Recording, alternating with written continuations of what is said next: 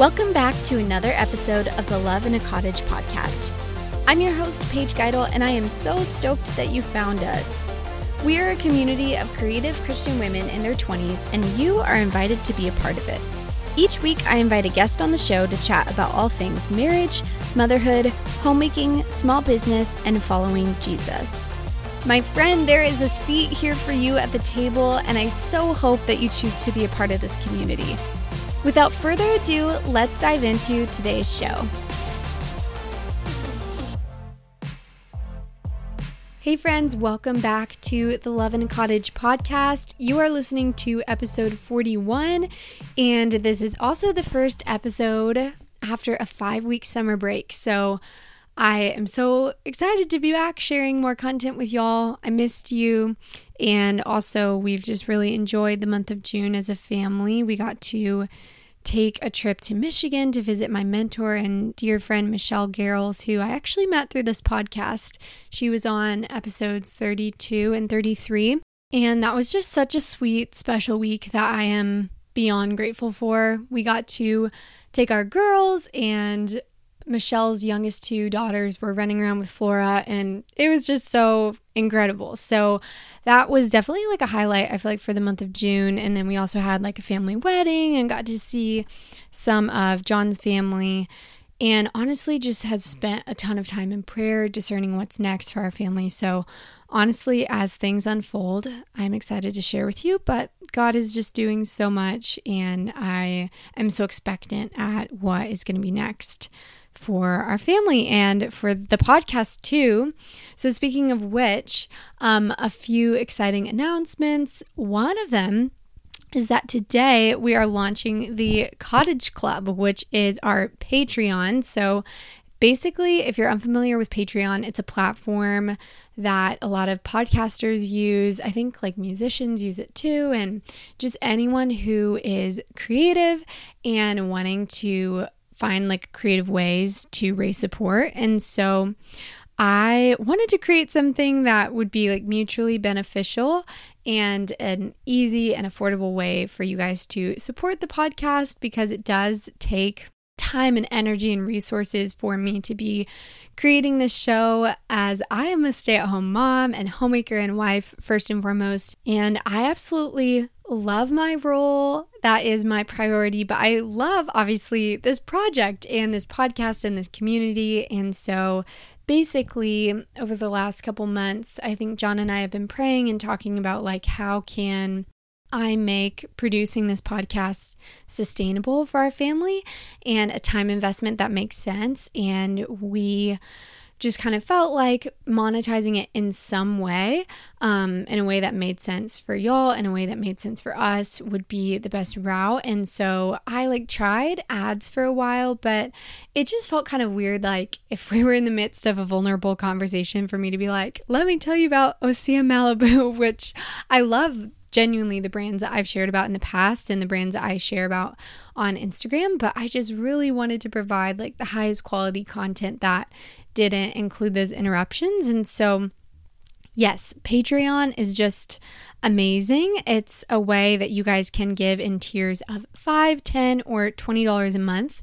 And I just want to break those down for you guys really fast. So it's like a membership type of thing, and they each have different benefits. So at $5 a month, you guys can get access to a monthly Ask Me Anything. So basically I'll do like a video where I answer your questions, and that will be posted to a website that if you're a part of the Patreon, the Cottage Club, you will get to ask those questions and then watch those back.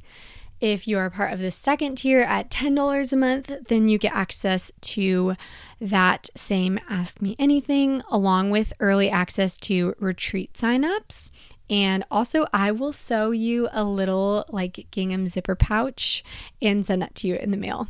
And then the third tier is $20 a month. And with that tier, you get access to the Ask Me Anything, the same early access to retreat signups, and then you also get the same pouch that I will sew for you and a phone call. So I'll call you probably when my girls are napping or asleep, and we'll just get to say hi, and I'll get to hear a little bit of your story, say hello, And that will be a really fun way to like personally one-on-one connect with you guys. So I am going to be linking this on Instagram. I'll be linking this on each episode's show notes. And then also, the other fun little announcement is that we are launching a website in the next like week or so. So all of that information will be there too, along with like show notes and blog posts. And then lastly, so many announcements. We have a really fun pre-order coming up in the next week for our first ever like official merch item. It's so cute. It's a ball cap that says Cottage Club.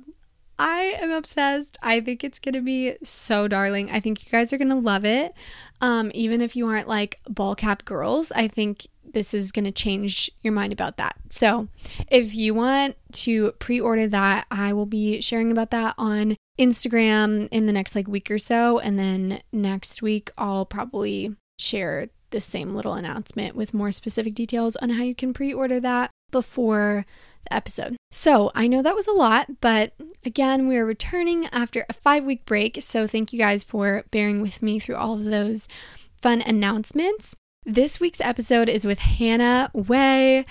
Man, you guys, I am so excited. This has been in the works for like probably 4 or 5 months. I reached out to her earlier in this year because I have just loved truly following along with a lot of her content about staying at home as a mom and homeschooling and gardening and knitting and anger and like phone boundaries. Just we're going to cover all of that today. It's so good.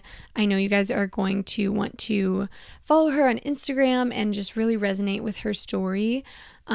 She is in her early 30s and has 4 kids, and I feel like is so relatable, but also just like a step ahead of where I'm at. So I was able to learn so much from her, and I am so excited for you guys to listen. Let's go ahead and dive on in. Hannah, welcome to the podcast. I am so excited to be talking with you tonight. Hello. Thank you for having me. Your audio sounds so crispy. It was so fun. So fun to see you guys getting the whole setup. So how far, I'm just like jumping right in. I should, have you introduce yourself here in a second. I can't remember how I found your page. Ironically, I don't think it was through Young Living stuff, which is funny because that's kind of a world I'm a part of too. But I'm assuming it was through like one of your, no, I think I have this photo saved of yours from like a couple years ago. It was like your knitting setup, and I think I saved that and then went back to reference it, and then like really got hooked on a lot of the things that you share, which is just fun because I love all of that content, but that's not like as much, I guess, of what you share. Kind of like it used to be. So, but yeah, I think it's been a couple years that I've been getting to follow along with you, and I've just loved watching like your family grow and the content that you share evolve because it's still felt so relevant and encouraging to me. So I can't wait to talk about that more. But could you introduce yourself, tell us who you are, what you do, and where you live before we dive in today? Yes. Okay. So I'm Hannah. I am 31 years old. I'm almost 32. My birthday is next month, but I'm not thinking about it because 32 feels it feels like solid 30s. But I live on the Central Coast of California with my family. It's like in between Santa Barbara and San Luis Obispo, which is smack dab in the middle of LA and San Francisco. So that's what I always tell people because I know that there's probably listeners from all over. And it's the best place in California, in my opinion, because we have the good beaches with none of the crowds, which is hard to find in California. And there's also really good hiking, and it's just overall less busy, which we love. But I am married to Zach. We've been married for 8.5 years. It'll be 9 years in December. Wow. And we have 4 kids. Our oldest is 7.5. His name is Forrest. And then Fern is 4. Finley is 2.5. And Frankie will be 1 next month, which is wild. We have a dog and a cat. And just living on the Central Coast, you know. It's wild. It's a wild time, but it is very sweet. Yeah, so fun. Thank you for that little intro. I have so many questions I just can't wait to ask you. But my initial thoughts, I guess, is like, I thought you guys were actually in SLO, which was fun. I didn't realize you were kind of like between Santa Barbara and SLO because we were in Southern California for a couple years. Yeah. And then actually my husband's siblings lived in SLO for a while. And so we Okay. like would visit them and do that trip. Like, we did it a few times. They weren't there Mhm. quite as long. But it's beautiful. It's Yeah, so pretty. it We is. always kind of like dreamed about moving to that area, but then we were like, oh my gosh, having a family and like just doing that, Yeah. like paying for it is Mhm. challenging. And Yeah. I applaud because I know people do it all the time, but we're like not up for that challenge. Yeah. So I think that's incredible that you guys Yeah. are able to live there. Are you guys originally from there? No, my husband is. He grew up here in this area, and I grew up in Minnesota actually, and moved to Okay. like the Bay Area when I was in high school for my dad's job. So, Okay. I'm not necessarily a California native, but I feel like it because all my adult life has been spent here. So, Yeah, Yeah. totally. So you don't feel like a Midwesterner yeah, necessarily. yeah. I miss the Midwest a lot. I will say that, but no, I don't feel like a Midwesterner anymore. Yeah, totally. Yeah, it's a completely different culture. And I think what you said, like, you feel like you're a native because you've spent your whole adult life there. I think it's Mhm. really interesting, like, when you move somewhere, like, whether that's in high school or college or whatever, like, I don't know, it's interesting how much that, like, shapes you because that's such a critical Yeah, time. yeah. And I definitely reference California as home, which I think a lot of people from Kansas, where both John and I grew up, that feels weird. They're like, what are you talking about? Like, that's not where you're Mhm. from. But it was the same thing. It was like my whole adult life was spent Mhm. there. Yeah. So it's so different. Yeah. Okay. So kind of starting off with like a fun, lighthearted topic. You're Okay. knitting. I Okay. think you're so talented. I love your like knitting reels. I have like screen recorded some of them because I just want to like watch them over and over without the algorithm trying to like feed me more. But I want to hear kind of your like knitting origin story. Like, how did you learn? Okay. I think you had a business too for a while, right? Yeah, Like a I knitting did. business. Okay, Yeah. give us the Okay. knitting tea. Okay, the knitting tea. So I actually started with crocheting way back. I was like 20 years old, and Zach, who is my boyfriend at the time, got me like a whole bunch of yarn and like some crochet hooks for Christmas, and I was stoked because I'd always wanted to learn. So my family was taking a road trip to Minnesota to go back to visit family for Christmas, and that was when I decided I had to learn.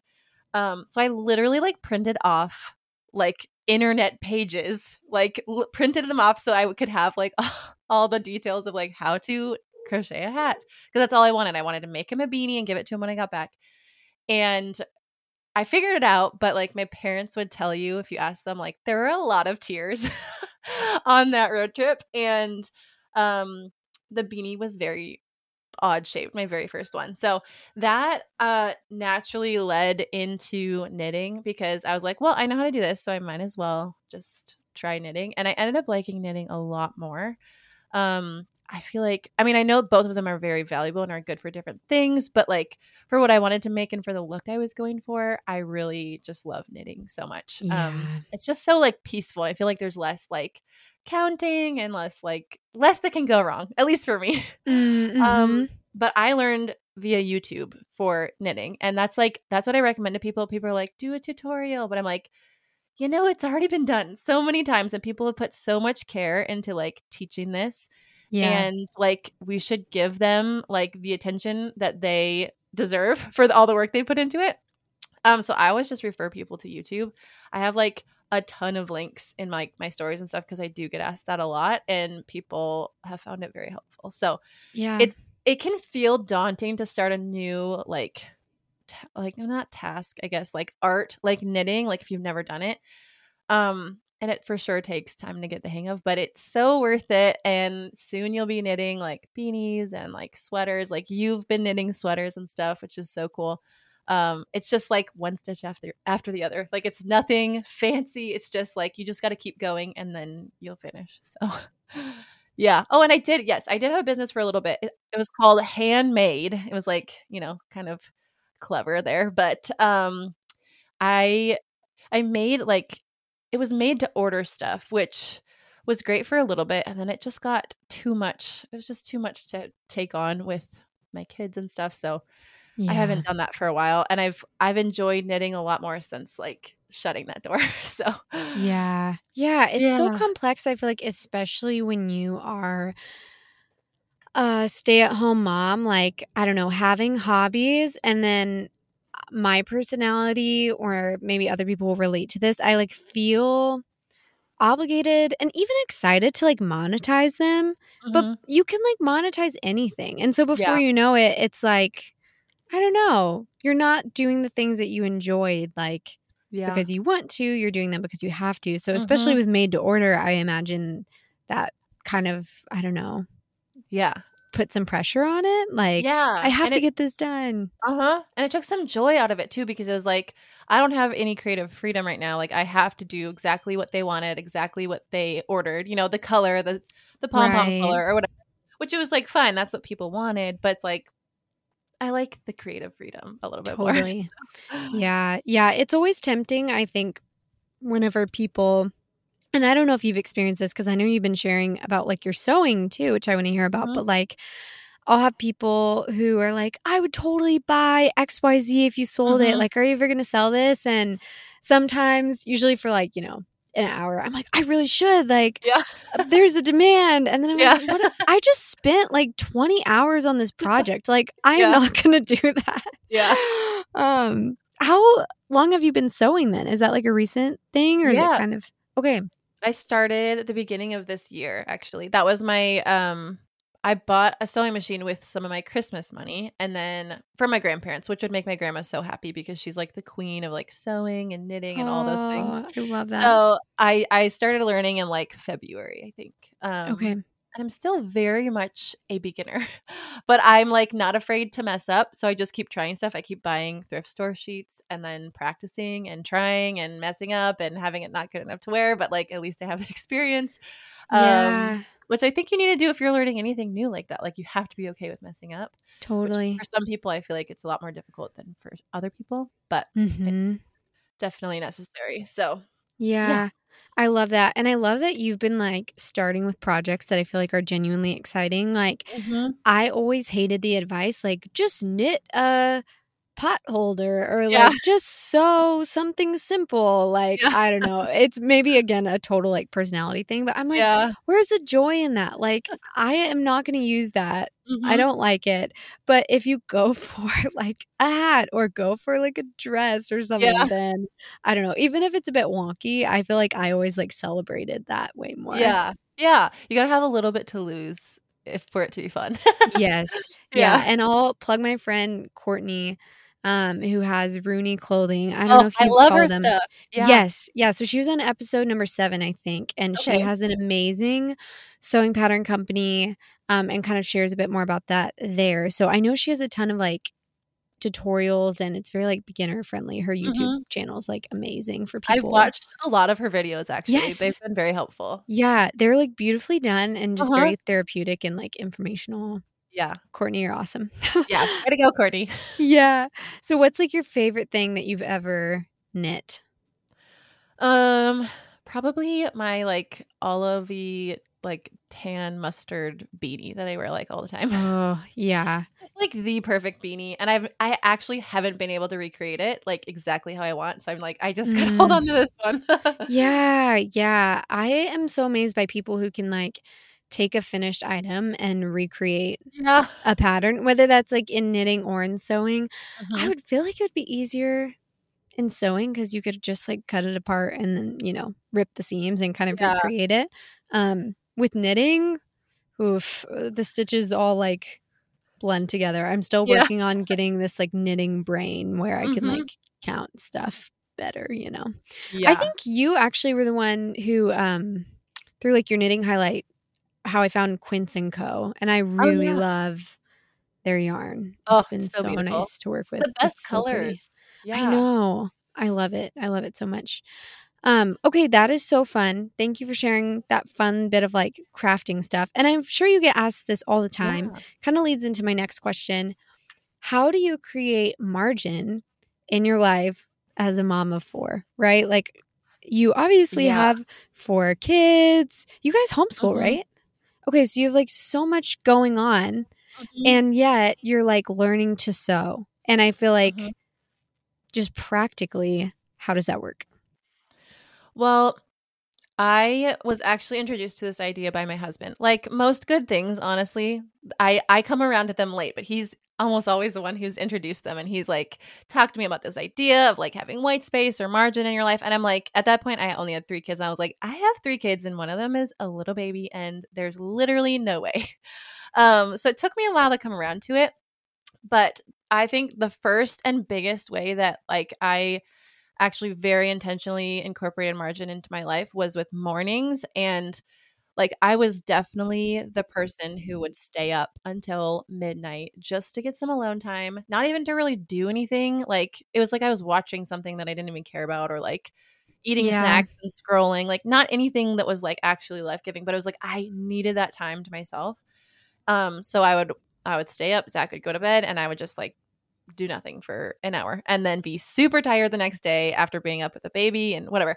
So I kind of made the connection when I was pregnant with Frankie. So this is about a year ago. And I accidentally woke up really early and I couldn't go back to sleep. It was like 6 o'clock, which for me back then was very early. Now I'm like waking up at like 5:15. So it's like I scoff at my old self. But it was like how peaceful the house was, and just like I had the windows open and I could smell like that summer air, and my garden was right out there. I was like, this is nice. Like I see why people like this. So I kind of Yeah. started like trying to wake up just a little bit before my kids, which can feel so daunting because sometimes kids wake up super early and like it just feels impossible. So my kids have this clock. I don't know the name off the top of my head, but there's a lot of them out there now. It's like it has the green light, a red light, and a yellow light. So like when it turns, like you set the times for when it turns the different colors. So when it turns yellow, we have ours set to 7 a.m. So when it turns yellow, they're allowed to get out of their beds and play in their room quietly. And then when it turns green at 7:15, they're allowed to come out of their room. And we have them like they stick to that pretty well. We've been doing it for a couple of years. And so I knew that like their green light was going to go on at 7:15. So I just started like by trying to wake up at 7, which was setting alarm, which sucks the first couple of times, honestly. Like alarms are never really fun, but Yeah. setting that alarm for 15 minutes early like was doable. And I was able to like make a cup of coffee and just like sit for a little bit before I got to like greet my kids and be excited to see them. Which was just that fact of like being able to like be happy to see them instead of like them jumping on me and like begging for food and like fighting with each other. That was like the shift, and that like really clicked for me. Clicked for me. So then I was like, okay, I can get behind this. And I just slowly started waking up a little bit earlier. And then I was like at 6:30. And then I was like, I want to see a sunrise. So then I was waking up at 6. And then the sunrise got earlier. So now it's like I have my alarm set for 5:15, but we usually roll out of bed around 5:30. Okay. And and Zach so is on the same schedule too? yes. Yeah, he Cool. is. So Okay. we go to bed at the same time and we wake up at the same time. And then I go on a walk. I walk our dog, and then I listen to a podcast, make my coffee. We sit at the table for like an hour together, which that in itself is like just a game changer. Magical. Yeah. Yeah, it's like a date every morning. And we're not always talking, but like we're reading together and like reading next to each other. We pray for our kids and for our day and just talk about logistics of the day just to like be on the same page. So that is probably the biggest and most like impactful way that I've incorporated margin into my life. I'm usually not doing any sewing in the morning, but like being able to start the day on my own terms, like I will shout this from the rooftops forever because I just feel so strongly about it that like if you can start your day on your own terms and do something to fill your cup a little bit, then like while you are emptying it throughout the day, which as a mom you are emptying your cup for your kids, then you are able to empty it with joy and not resentment. And that has changed so much for me in like my mothering journey.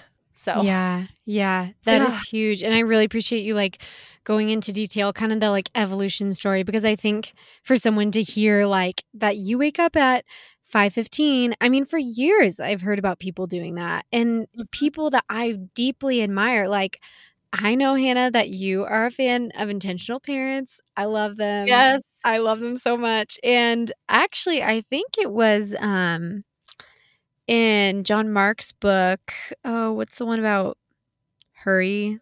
Ruthless Elimination of Hurry. Yes, thank you. I Yes. get that one and Jeff Bethke's book mixed up because they like did Oh, a yeah. podcast together. Yeah. I'm like, what is it? But I think he like talked about Diane waking up, you know, early to like be in the Word every day. And I remember that was even before I listened to Intentional when I read that. And that struck me like, oh my gosh, I want to be this type of mom. Like, I want to be this type of person. So that was really impactful for me. And I think, yeah, just like a lot of people, I've been paying attention to like people who I admire and who are walking with Jesus in a way that like I want to walk and like leading families in a way that I want to. A lot of them do two things. One, they like wake up early to be with the Lord, sometimes like crazy early. And two, they like read books, you know? So I'm working on both of those things. But for the longest time, I was like, well, that's just not me. Like, I can't do that, you know, because it just felt so like, I don't know, so holy and so like supernatural and like just something I could not do. So I think that's so that feels doable to just like set an alarm a little bit earlier each day. Now, I have a question because this is a question just for me. Does Frankie like sleep in your room? Because I think my biggest problem right now, like I feel ready to be like waking up early again, but Juliet bed shares. And so I feel like whenever I get up, she gets up. So I've tried a couple early mornings and I'm like, oh my gosh, I'm up at 5:30 now. She's up at 5:30, you know? She actually sleeps in this room, in this closet, a little walk-in closet, with the little pack and play. But we decided to like give it a go putting her in her own little bed when she started crawling off the bed. Like if she would nap on the bed and then like wouldn't make a noise and all of a sudden she'd be like on the floor because she like bypassed the pillows and stuff. So I was like, okay, we need to do something else. So we just tried putting her in the bed and it ended up working really well. Like she ended up sleeping really well. Like it was like what she was waiting for, which I know is not the case for all kids. I know that every kid is so different. And even just in my 4 kids, like they've all been so different. But it was just like a very clear shift for like, she was like trying to let us know that like, I need something different. And so that's what it was. So when that happened, it was actually when I like started doing the really early mornings. Because then I was like, I'm getting sleep at night. I'm able to do this. I'm able to wake up. But I do like, I get a lot of people, because I talk about this all the time on my Instagram. So I get a lot of people that are like, do you have a baby that wakes up at night? Or like, do your kids wake up in the morning when you wake up? Because a lot of people do bed share too. And I always just say like, okay, if you have little kids that wake up with you and like, you know, like a year old, they're not going to go entertain themselves. Maybe get like a little activity box or something so they can sit right next to you at the table, or like for Juliet, since she's younger, maybe like put her in the high chair and give her like a snack or something, you know, like something just to keep them occupied so you can get like at least a little bit of that intentional time. Because even when we don't wake up early and like we can't do our full routine, we try to do like an abbreviated version of it just so it like our minds are like still on that like that habit stacking. So even if you just get like 15 minutes to like read your Bible and say like a quick prayer before your day, like I feel like that will give you such a better start than just like, you know, like sleeping in till the last minute, which is truly what I would love to do and what I used to always do. But it just sets the tone for the day, and even a little bit can help do that. So totally. I love that. Yeah, I remember with Flora, she was like 9 months old. And I just kind of had this moment. I was like 1 or 2 months pregnant with Juliet at this point too, right? Where I had been like, oh, when I'm not waking up at night. Yeah. Or when she's a bit older, like then I'll like get into this routine or I'll start these habits. And I was like, oh my gosh, I am pregnant again. Like I am having another one and I want a big family. Like it's not like Lord willing, Juliet is my last pregnancy. Like this is my life now. And obviously there's grace, especially in like newborn season or just hard seasons. But also for me, I was just like making so many excuses. And I was like, Yeah. it's not like my life is ever going to go back to this like calm without children, and I Yeah. wouldn't want it to. And so I have to Mhm. figure something out. And so what do you Yeah. feel like that moment was for you where you were like, I've got to like figure something out? Oh man. Well, I had like this kind of goes with like the mom anger stuff that we were talking about for a little Yeah. bit, but I had like this moment. So when Frankie was born, like it was a beautiful, wonderful home birth, and it was like the birth that I always dreamed of. There was like one traumatic aspect of it, and so I like after that, like processing through that with my midwife, she was like very intentional about like giving me space and also like being there for me to like process that trauma, which I don't know that I've really experienced any big T trauma in my life other than like I had a miscarriage that was really difficult, and then that moment with Frankie, which I don't even know if I would call that big T trauma, but there was a moment when like they didn't know if she was going to make it.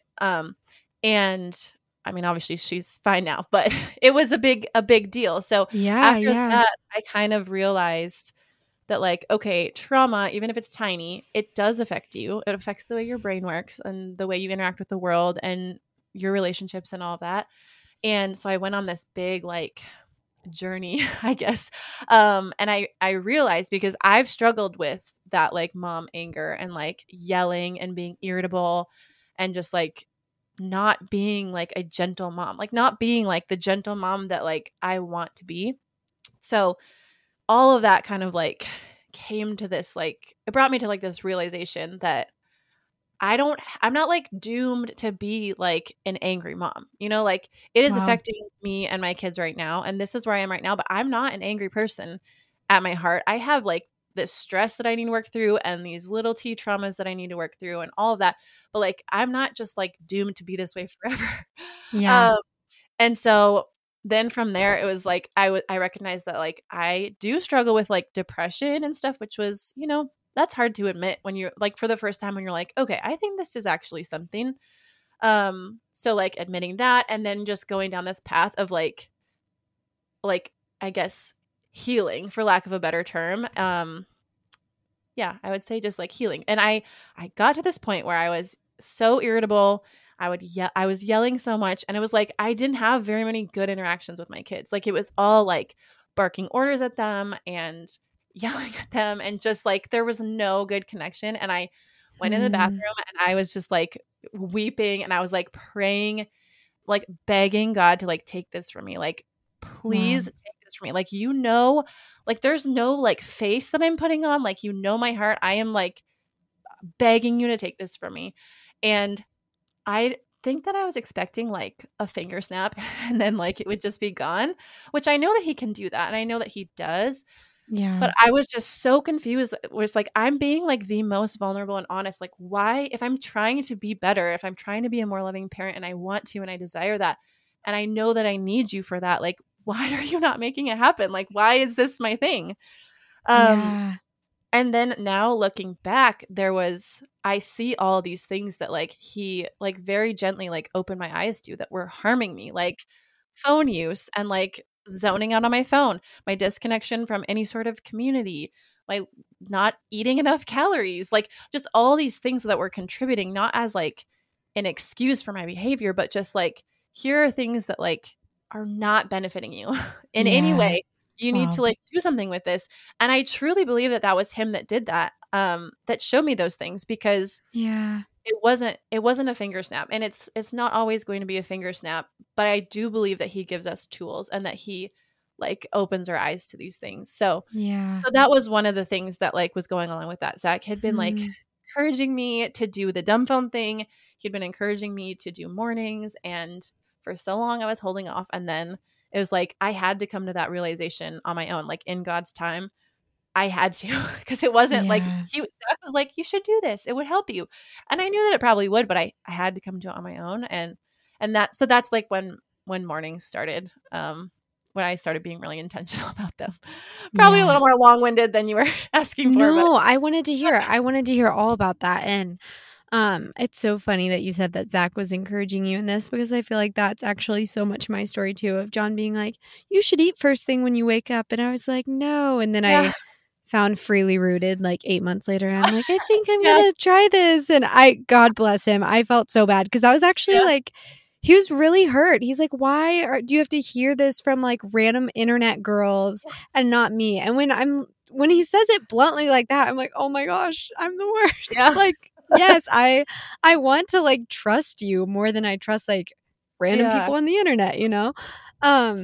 So crazy, kind of an aside, but yeah, I think I was especially struck by like a reel that you posted, I don't know, earlier this year sometime. Like, I realized I'm not an angry mom. I just have like these needs that go unmet. And I think that resonated with me so much. I've like shared a little bit about anger, and we can kind of like move in this direction because I think it's something that, man, so many women are dealing with. I think so many women had angry moms too. And we're just like replaying these patterns that we've seen that we swore we would never become. And but then you feel like totally helpless because you're like, well, I never wanted to be this way. Like you were saying, like, I know this is not who I am. Like, but I can't help it. And for me, this has played out a lot more with John. I don't know if it's because my kids are like younger, but like definitely postpartum. It's like I had postpartum rage with Flora that just like didn't go away, or postpartum, it just like lasted a long time. And I think it's cool hearing how in your story, like you said, God totally can heal instantly.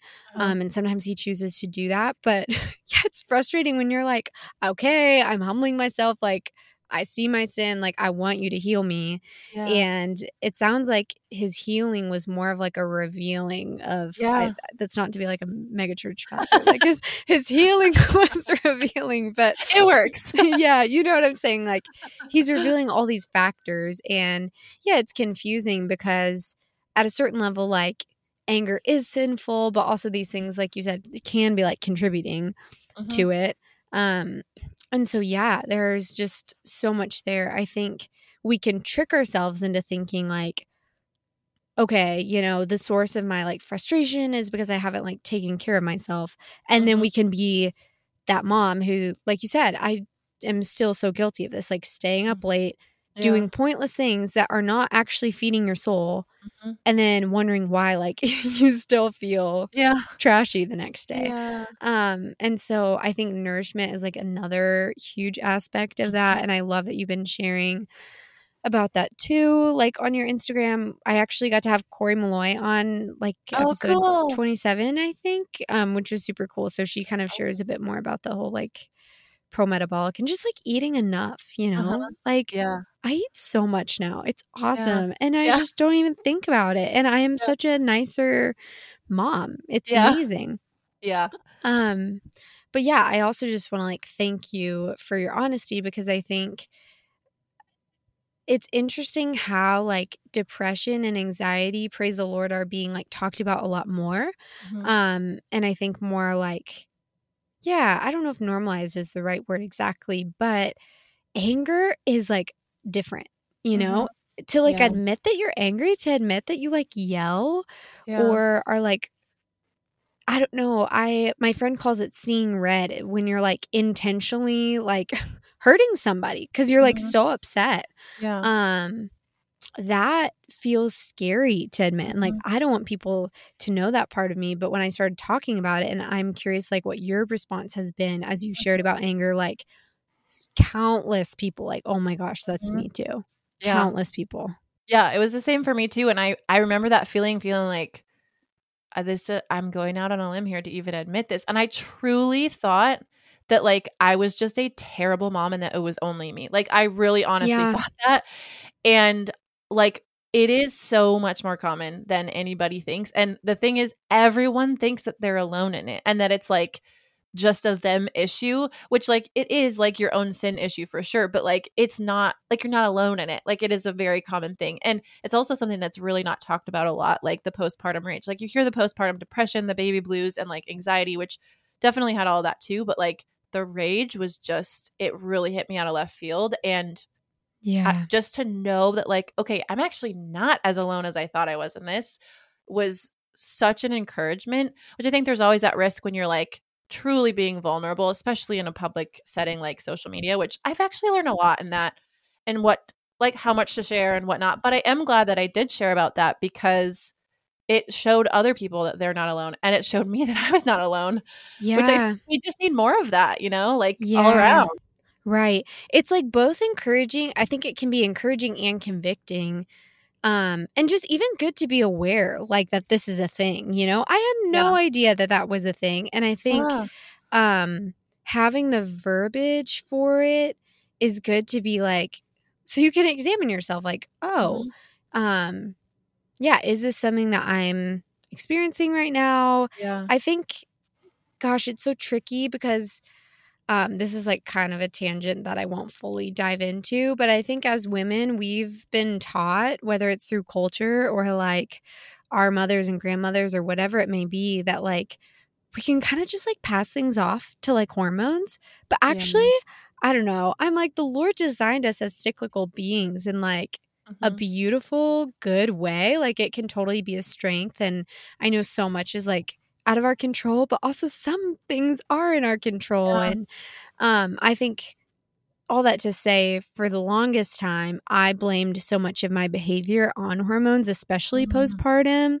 Yeah. And while, again, some of it was like out of my control, I also think taking responsibility for at least part of it is like the Mhm. first step in like being able to heal and like, I don't know, love your family well. Like, I Mhm. think so much damage happened in my marriage, like, through that postpartum rage, you know? Mhm. And Yeah. John was so kind and understanding, but also like that doesn't negate the fact that like I said some horrific, ugly, horrible things in Mhm. my like angry moments.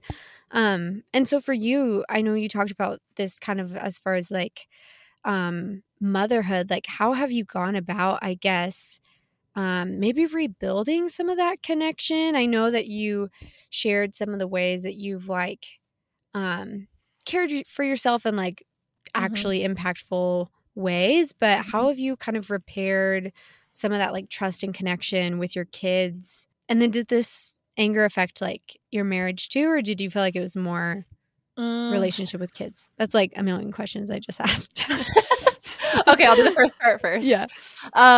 With my kids, I think that being able to like say like this is a thing that I struggle with, then I was able to like look into resources to like help myself and like when I'm feeling super angry, when something small that like my toddler does makes me really mad, like I need to do some self-examination there. And like being able to like figuring those things out and then being able to teach those things to my kids like is like that is probably the biggest way because I am not like I'm breaking like this pattern that I have of like being angry and flying off the handle and I don't want to pass that to them and so I'm trying Mm, to teach them the things that I'm learning right now in like little kid form um to help them for their futures and obviously for right now too but they're probably not going to fully get it until they're older yeah. and then I hope they'll look back and be like, wow, like she was really angry and then she learned some stuff and then she was really intentional and we got to learn from that too, you know? So that's probably the biggest thing, but like I think that like getting on their level, which I will be honest is difficult for me. I Hmm. don't enjoy like pretend play and stuff like that. So getting on their level and other things that's enjoyable for us all. Um like you mentioned before or in the questions you mentioned like margin and how do I do like the hobbies that I have with my kids. I as much as I can, I mean depending on their age, I try to include them in things. Not for knitting because I like to do that by myself. Yeah. But for like gardening stuff or like for baking or like getting dinner ready or whatever. Doing laundry. We just had Forrest stay up late last night with us and we watched The Chosen with him for the first time and he helped us sort Mm, laundry. yeah. So Yeah. like things like that, like including them and letting them know that like their help in our family is important, but also like teaching them these things. Like they're going to know how to grow a garden. I mean, maybe not a giant garden, but like they're going to have gardening skills. And I hope Yeah. that they'll have like sourdough skills one day and like, you know, all these little things that like they're just little moments, but they do add up for kids and they do fill their cups. Even if it's like, hey, Finley, I'm getting the plates ready for dinner. Can you come and put these bananas on the plate? Like that's what happened last night. Just like add the food to the plates. And she's my 2-year-old. She was just like beyond happy to help me do that because we were doing it together. And so just like those small ways of like bringing them in, and not necessarily doing these extravagant things or like playing pretend for hours on end, because it just doesn't fly for me. I mean, maybe one day it will, but so finding those ways to bring them in, I found is like good for them and also good for me too. So yeah. That's so good. I love that. It really can be like as simple as inviting them to help, which I feel like takes a level of like patience and insight. And it's like literally not a big deal if the bananas go on the plate in a way different than like you would put them on, or if it takes them like 3 times as long. I don't know why I can get like so in my head about that and so frustrated, but it really is such a great way to like build that connection. And oh my gosh, I love that you said Forrest was watching The Chosen with you and folding laundry, because that's just like, I don't know, I've been thinking about how really like relationships and like closeness are built on just like doing hours and hours and hours of like normal life together, you know? And I just think that's so beautiful. So I appreciate you sharing that and kind of a peek into your home. And I'm curious too, do you feel like any of your anger was like kind of expressed in your marriage, or was it more like within your relationships with your kids? I would say it most manifested itself with my kids, and that was for whatever reason, like that is like my difficult like trigger or whatever you want to call it.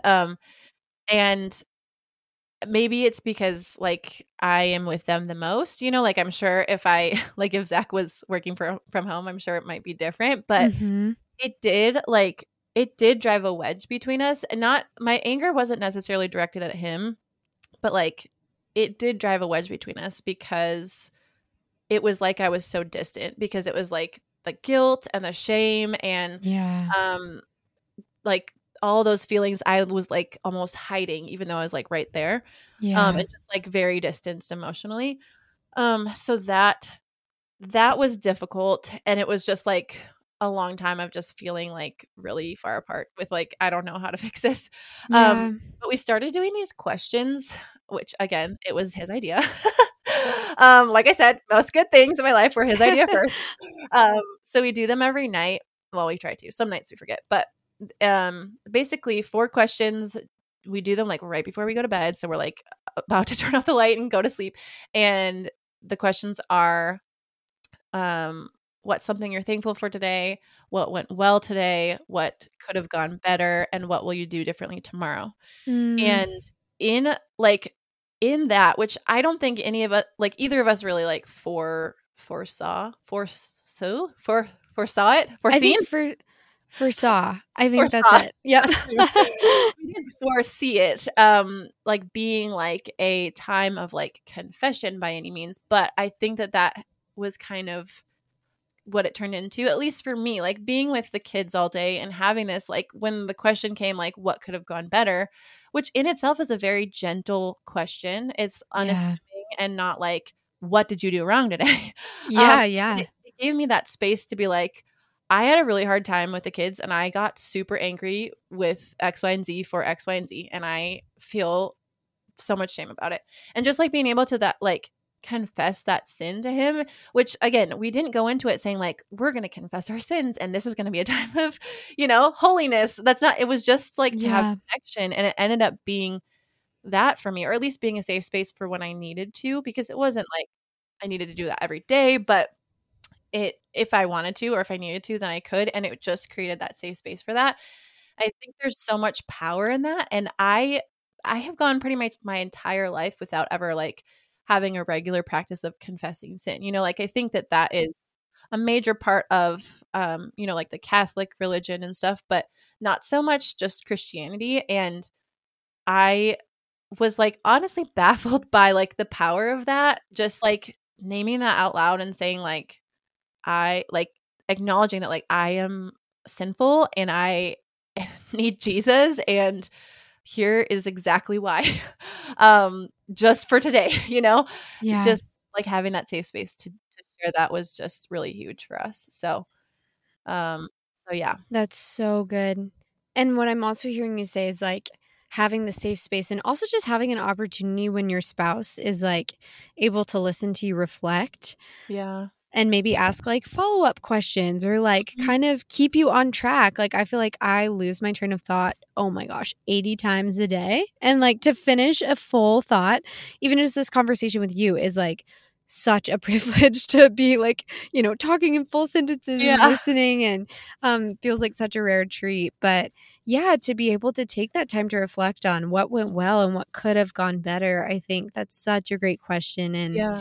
I love that. I feel like John and I have been kind of in the last like few months on this like theme or train of thought, like say it out loud. Mhm. There's so much power in just, saying it out Yeah. loud and confession in a way that's like, not formal necessarily. But it's like bringing light to the dark parts of us and it feels really scary but it feels really good and it Yeah. almost like makes it more real and I think gives the enemy less power because I can convince myself that something isn't a big deal or that Mhm. something is someone else's fault and sometimes I find myself like not thinking I'm going to confess or like not actually thinking I'm like not in the wrong. But Yeah. as I like process something, I'm like, oh, like the Lord almost like uses that as an opportunity to like reveal things to me, Mm.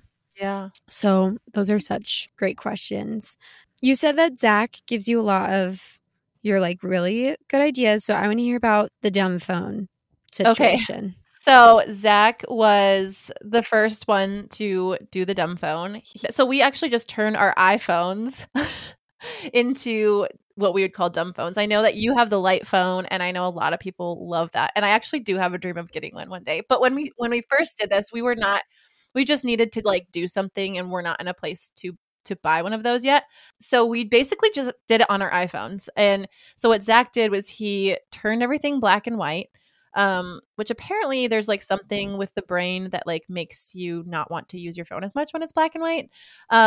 So he did that and he took off pretty much every app, like all social media. I think he even got email off of there somehow, like Safari, like anything that was like time sucking, Oh my he gosh. took off.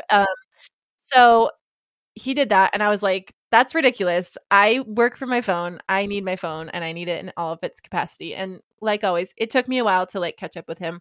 But then I think it was in October, I was like really feeling like the burnout from like working my MLM job and like everything that I was trying to do on social media. And I realized like I really need boundaries and I can just try the dumb phone for like 2 weeks and see how it is. I can always go back like at any time. And so I Yeah. tried it for 2 weeks. I took everything off my phone except like podcasts and music and obviously messaging and phone and like maps and camera. And it was so nice. So like I had to have these strict boundaries for work stuff because I had to do things on my iPad or my computer. Mm-hmm. And it made such a big difference. So I've gone back and forth since then because sometimes I've needed things on my phone and whatever. But like overall, I feel like I'm in such a healthier place when I do have my phone in like dumb phone mode.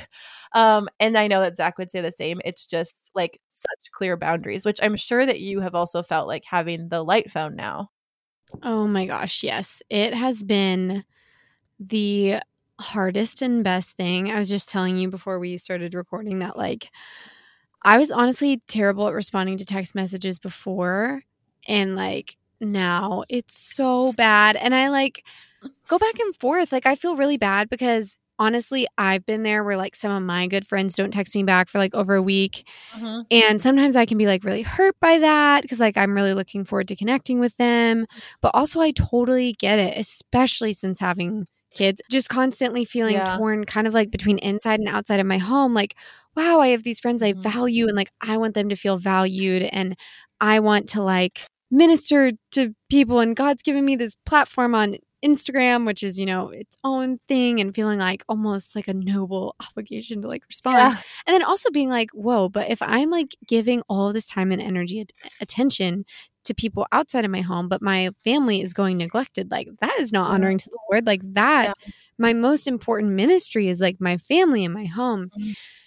And so, yeah, I think basically at this point in time, like I would love to respond to my texts, and that's definitely something I can grow in. I don't know if you can hear Juliet right now.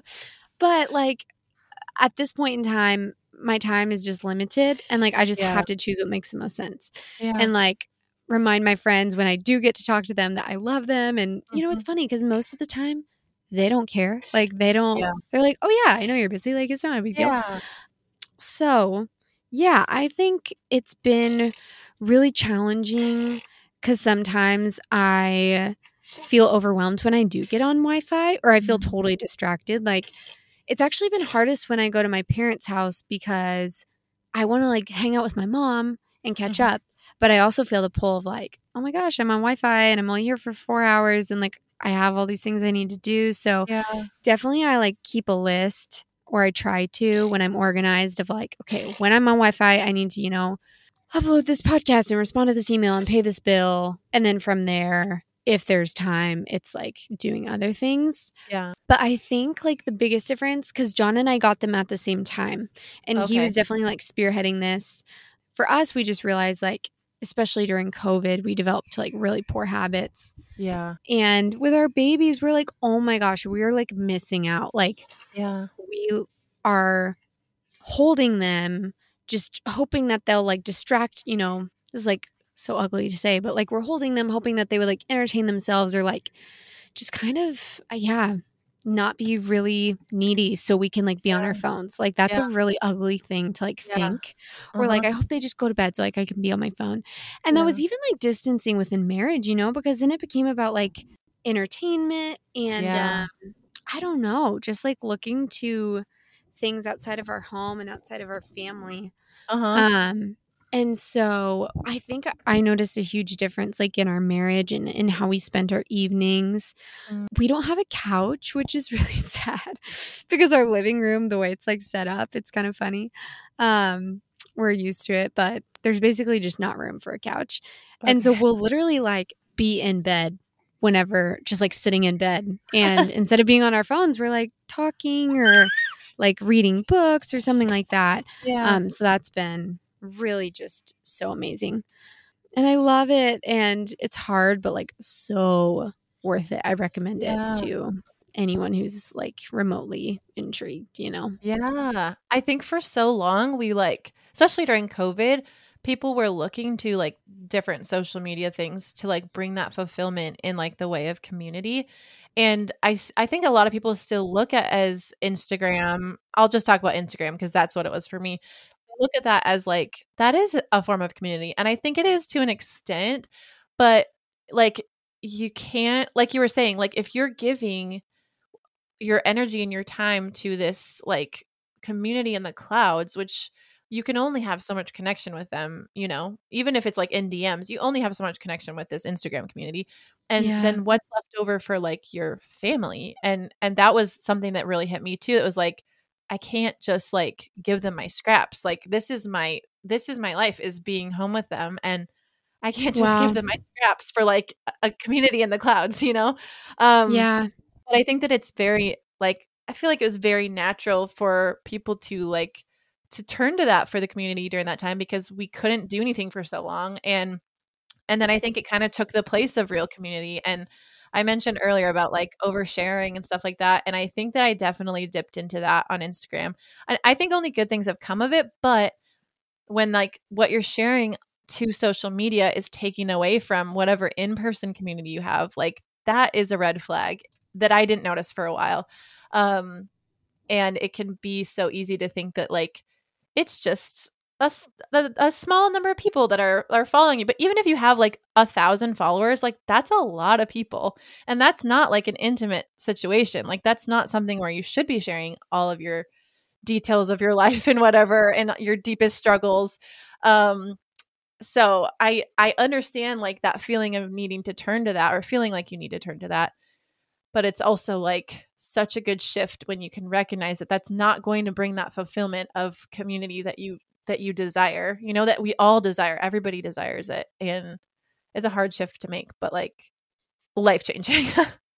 Totally.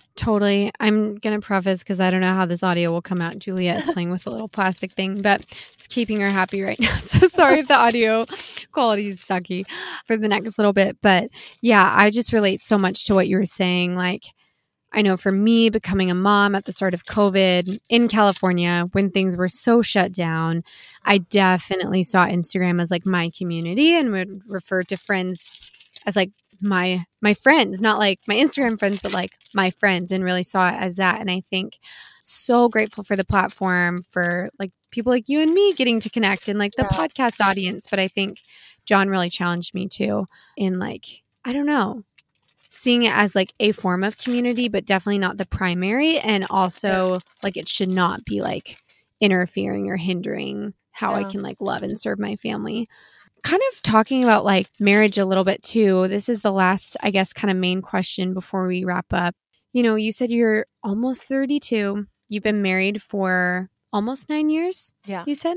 Yep. So I feel like quite a few of our listeners are maybe, you know, like mid-20s, been married for like a year, 2 years. Maybe they like have their first baby.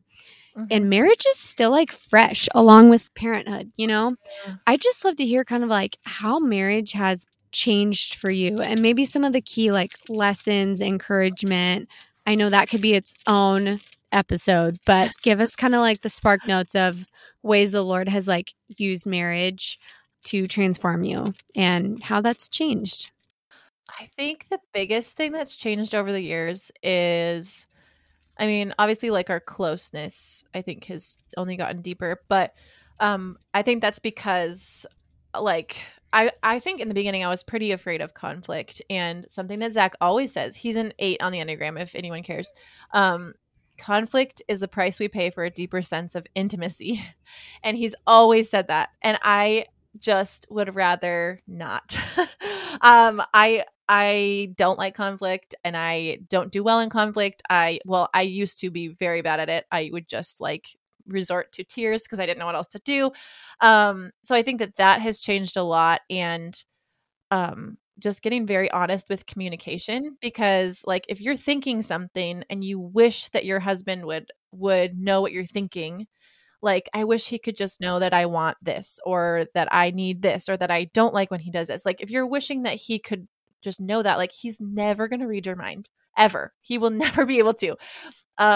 So to like voice those things, even if they're hard, and even like this last year, like since my whole like journey that I've been on this last year, I've gotten a lot better at it. But like the first 7.5 years, I guess, I was not good at voicing what I needed or what I expected or what I wanted from him and with him. And that I feel was to my own detriment and for our marriage too. So I think that I will say that like that piece of advice, like being not aggressive, but like being assertive, which this is taking me back to like 3rd grade with like the little A and the big A, but not being aggressive in like what you need and voicing your expectations or whatever, but just being assertive and saying like, I really don't like when you do this, or I really need more of this. That alone can be so powerful because you're being vulnerable by doing that.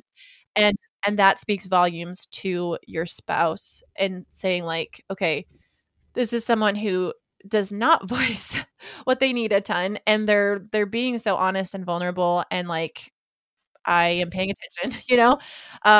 So that's what I would say. I literally had a conversation a couple weeks ago. We had like gotten in bed and we are both like reading, and I said, "All right, hon, I have 2 things I would love to talk to you about." And I was like, a year ago me would like not even recognize me right now, because it was just like 2 things that like had hurt my feelings, or like could go smoother or whatever. It wasn't big deals, but it was like I was just being very honest with it, and he like really respected and appreciated that, even though it's not always easy to hear. But it gives you that deeper sense of intimacy because you are being vulnerable and you're letting them into that, like your desires and your struggles and all of that. So I love that. And you said it was conflict is the price we pay for a deeper sense of intimacy. That's so good. Oh my gosh, I'm so glad that you shared that. Yeah. And I think that's going to be so encouraging, especially to the person. Like, I never would have said I was a girl who like expected my husband to read my mind. But like, I can definitely reflect on some situations Yeah. where I wouldn't say I was like playing games, but I genuinely was like not wanting to come across as like commanding, but instead I was making it like way complicated because Yeah. I wasn't just like, I don't know, especially in motherhood. I actually think of that example all the time where John will be like, "Hey, do you need a break? Like, can I Mhm. watch the girls?" And I'll be like, "No, it's fine." But like, Yeah. I really want that, but I'm Yeah. like trying to be like a quote unquote like good wife and like Yeah. push myself past my capacity, which will probably only result in me being like resentful and Yeah. frustrated later, instead of just being like, yeah, that'd be great. Like, Mhm. I'm going to choose to trust you and Yeah. like go with this. So, man, I think that's a word and I appreciate you sharing that. Yeah. I can't believe we've been talking for like an hour. This has I know. been so good. So many things I would love to keep chatting about, but I want to be respectful of your time. And as you can hear, Juliet's just a little monkey up way past her bedtime right now. So I would love to hear, what are 3 things that you have been loving? Okay, I will share this podcast that I've been listening to, like just like devouring. It's called The Place We Find Ourselves. And it is by a guy who is a Christian therapist, licensed marriage and family therapist, and he has a master's in divinity. So he does a really good job of meshing the two worlds of like mental health and like quote unquote self-care and like the gospel and like how God designed our brains and all that. And I like it because he does talk a lot about the science behind like what happens when we're in fight or flight or whatever, like literally the science of our brains and how they work. So it's not like these just like abstract ideas, which I feel like those are what the Christian community is often at odds with, within like the mental health stuff. So it's literally like how our brains work and what happens when this and all that. And it is just like so enlightening and so like I feel like a weight is lifted off my shoulders just listening to these. He's got a Mm, ton of episodes. I recommend starting at the beginning. And just know that it's like you're going to be like processing like your story. And he really emphasizes the importance of your story and how like your family of origin has affected you and like attachment styles and all this stuff that I really have never learned about like yeah. ever. But Yeah. it's just so he just does such a good job of always reflecting like God as the creator of like our feelings and our brains and how like when we dive into like the science of that, like it will always reflect him. Um That's so so good. What's I the love host's name? um I can't remember. I'm so sorry. I follow him on Instagram, but he's oh no, I can't remember. I feel like I have a feeling of who this guy is. Does he do like good little like reels all the time? I, No, I don't know his name either. no. He might. He Terrible actually might, description. but I feel like does he do reels? everyone and their mom does reels. LOL. We'll see if it's the same guy. That's so funny. Okay, so that one for sure, The Place We Find Ourselves podcast. And then the book Atomic Habits, which I feel is a very practical book for like doing what I was talking about like with mornings and like he kind of talks about like the science of how our brain works when we like establish habits and stuff and how like habits can be very powerful.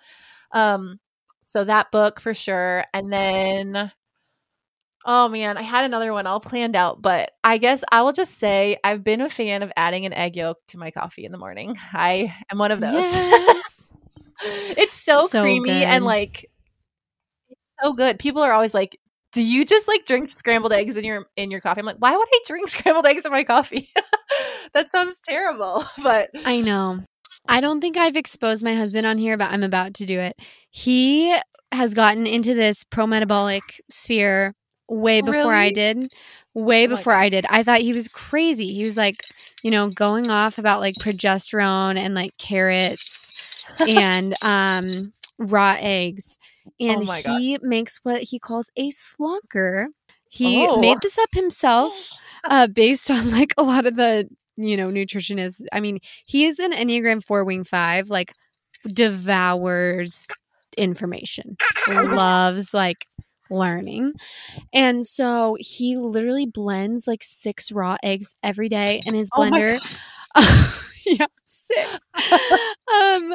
The most he's ever done is 10 at one time. Oh my gosh. And he just it's usually 6, and then he'll do raw milk and tons of maple syrup and coffee, and he just sips on it like all morning long, and he loves it. I think he puts some like supplement hormones in there too. Oh my gosh. Good for him. Yeah, I'm really proud. He's like loves it, and he like doesn't choke it down, and he feels all sorts of healthy. So yeah, good for that's him. like Way to go. an extreme. It's a bit different than like the vanilla cloud 1 egg yolk drink. That's so much more tame. Yeah, I love it. Hannah, how can we as a community be praying for you? I would say just specifically for like parenting. There's like some tricky parenting stuff that we're navigating with, well, a couple of our kids, but one in specific. And there's just like, I mean, there are a ton of books on parenting, but it's like there's not really a roadmap to like your specific child. And so I guess I would love prayer with that, for that, and for that child. And I mean, I guess continuing on with like my journey with like anger and like figuring out my depression and all of that, I would love prayer for that. So thank you. Yeah, totally. We'd love to partner with you in that, and in your parenting journey, and just kind of what the Lord wants to continue doing in your heart. And I just want to say, I think it's so amazing that you are willing to do all of this work. And like, I think the hardest work is like humbling yourself before the Lord and like asking for help, so thank you for inspiring us and sharing so much of your journey. And where can people find you and connect? Well, on Instagram, my name is Hannah Olivia White. There's no H at the end of Hannah, which I know is disappointing because it's not a palindrome. And pretty soon I'll have my website up, but it's not up yet, but it will be hannaholiviaway.com. Those are the main 2 ways. Amazing. Yay. Well, I can't wait to see your website. I think pretty websites are so fun. I know yours will be gorgeous. Yeah, thank you. Thank you for chatting with us, Hannah. It's been such a joy. Of course. Anytime. Thank you for having me. Thanks for listening to another episode of Love in a Cottage. I'm so grateful you decided to join us today, and I hope you're going forward in your day feeling encouraged, understood, and inspired. Here are a few ways you can connect with our community and support the show. So the first way is to share the show with a friend. This is actually how most people find our show, and I am so thankful every time you do this. You can text them a link, or you can also share the show on your social media. This ultimately helps the algorithm get our show to more like-minded women who can find our community. And I also just love reading through your comments. They mean so much to me and are so encouraging. And finally, you can actually donate to the show by Venmoing Paige Geidel or sending via PayPal to hello@paigegeidel.com. I'm currently working on getting a website up and running, so this is more official, but it does cost time and resources and energy to create the show, and even just $5 helps so much with all of the monthly fees and time. Thank you guys so much for listening. I'm so thankful for you, and we will see you next week for another episode.